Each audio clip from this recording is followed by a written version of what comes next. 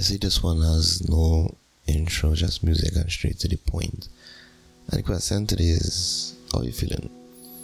I know it's a bit off topic, kind of like going back to the roots of 868 and beyond. But how are you feeling?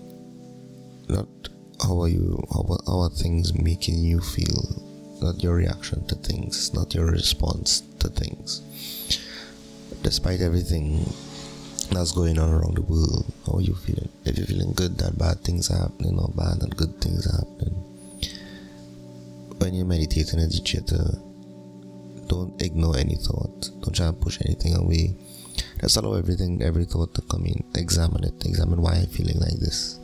Why is this the way that it is? Just let it come in. The good thoughts, the bad thoughts, the indifferent thoughts. Things that you won't consciously think about. Things that are very deep in your subconscious. And the great question is, how are you feeling? And for me, how am I feeling? I'm feeling a bit stressed lately. I feel like I have a lot more pressure on me than usual. I have another kid on the way.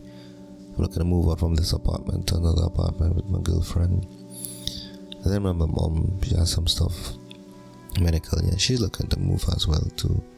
Then with my kids, studying them, how things are going to play out, when I move, go where I'm right now, where I move, most likely where I'm going to move is going to be a bit further from them, my two boys. So I don't know how it's going to play out with them. I don't have to think that I'm abandoning them, or I'm going to, become closer with my daughter and my other kid. I don't know if it's a boy or girl as yet. All these things there. I try not to take it on, to worry about it, but these things will always be there. And I thought I was good with it until a few days ago. I just woke up with anxiety, a panic attack. So sometimes we tend to fool ourselves that yeah, we're good by burying the reality or trying to ignore reality. And when you ignore reality, that's when it comes back. It comes straight onto you, harsh. So today, the goal for today is just ask yourself how you're feeling. You don't have to answer me. You don't even have to tell anybody yet. But examine it, explore it. Write it down.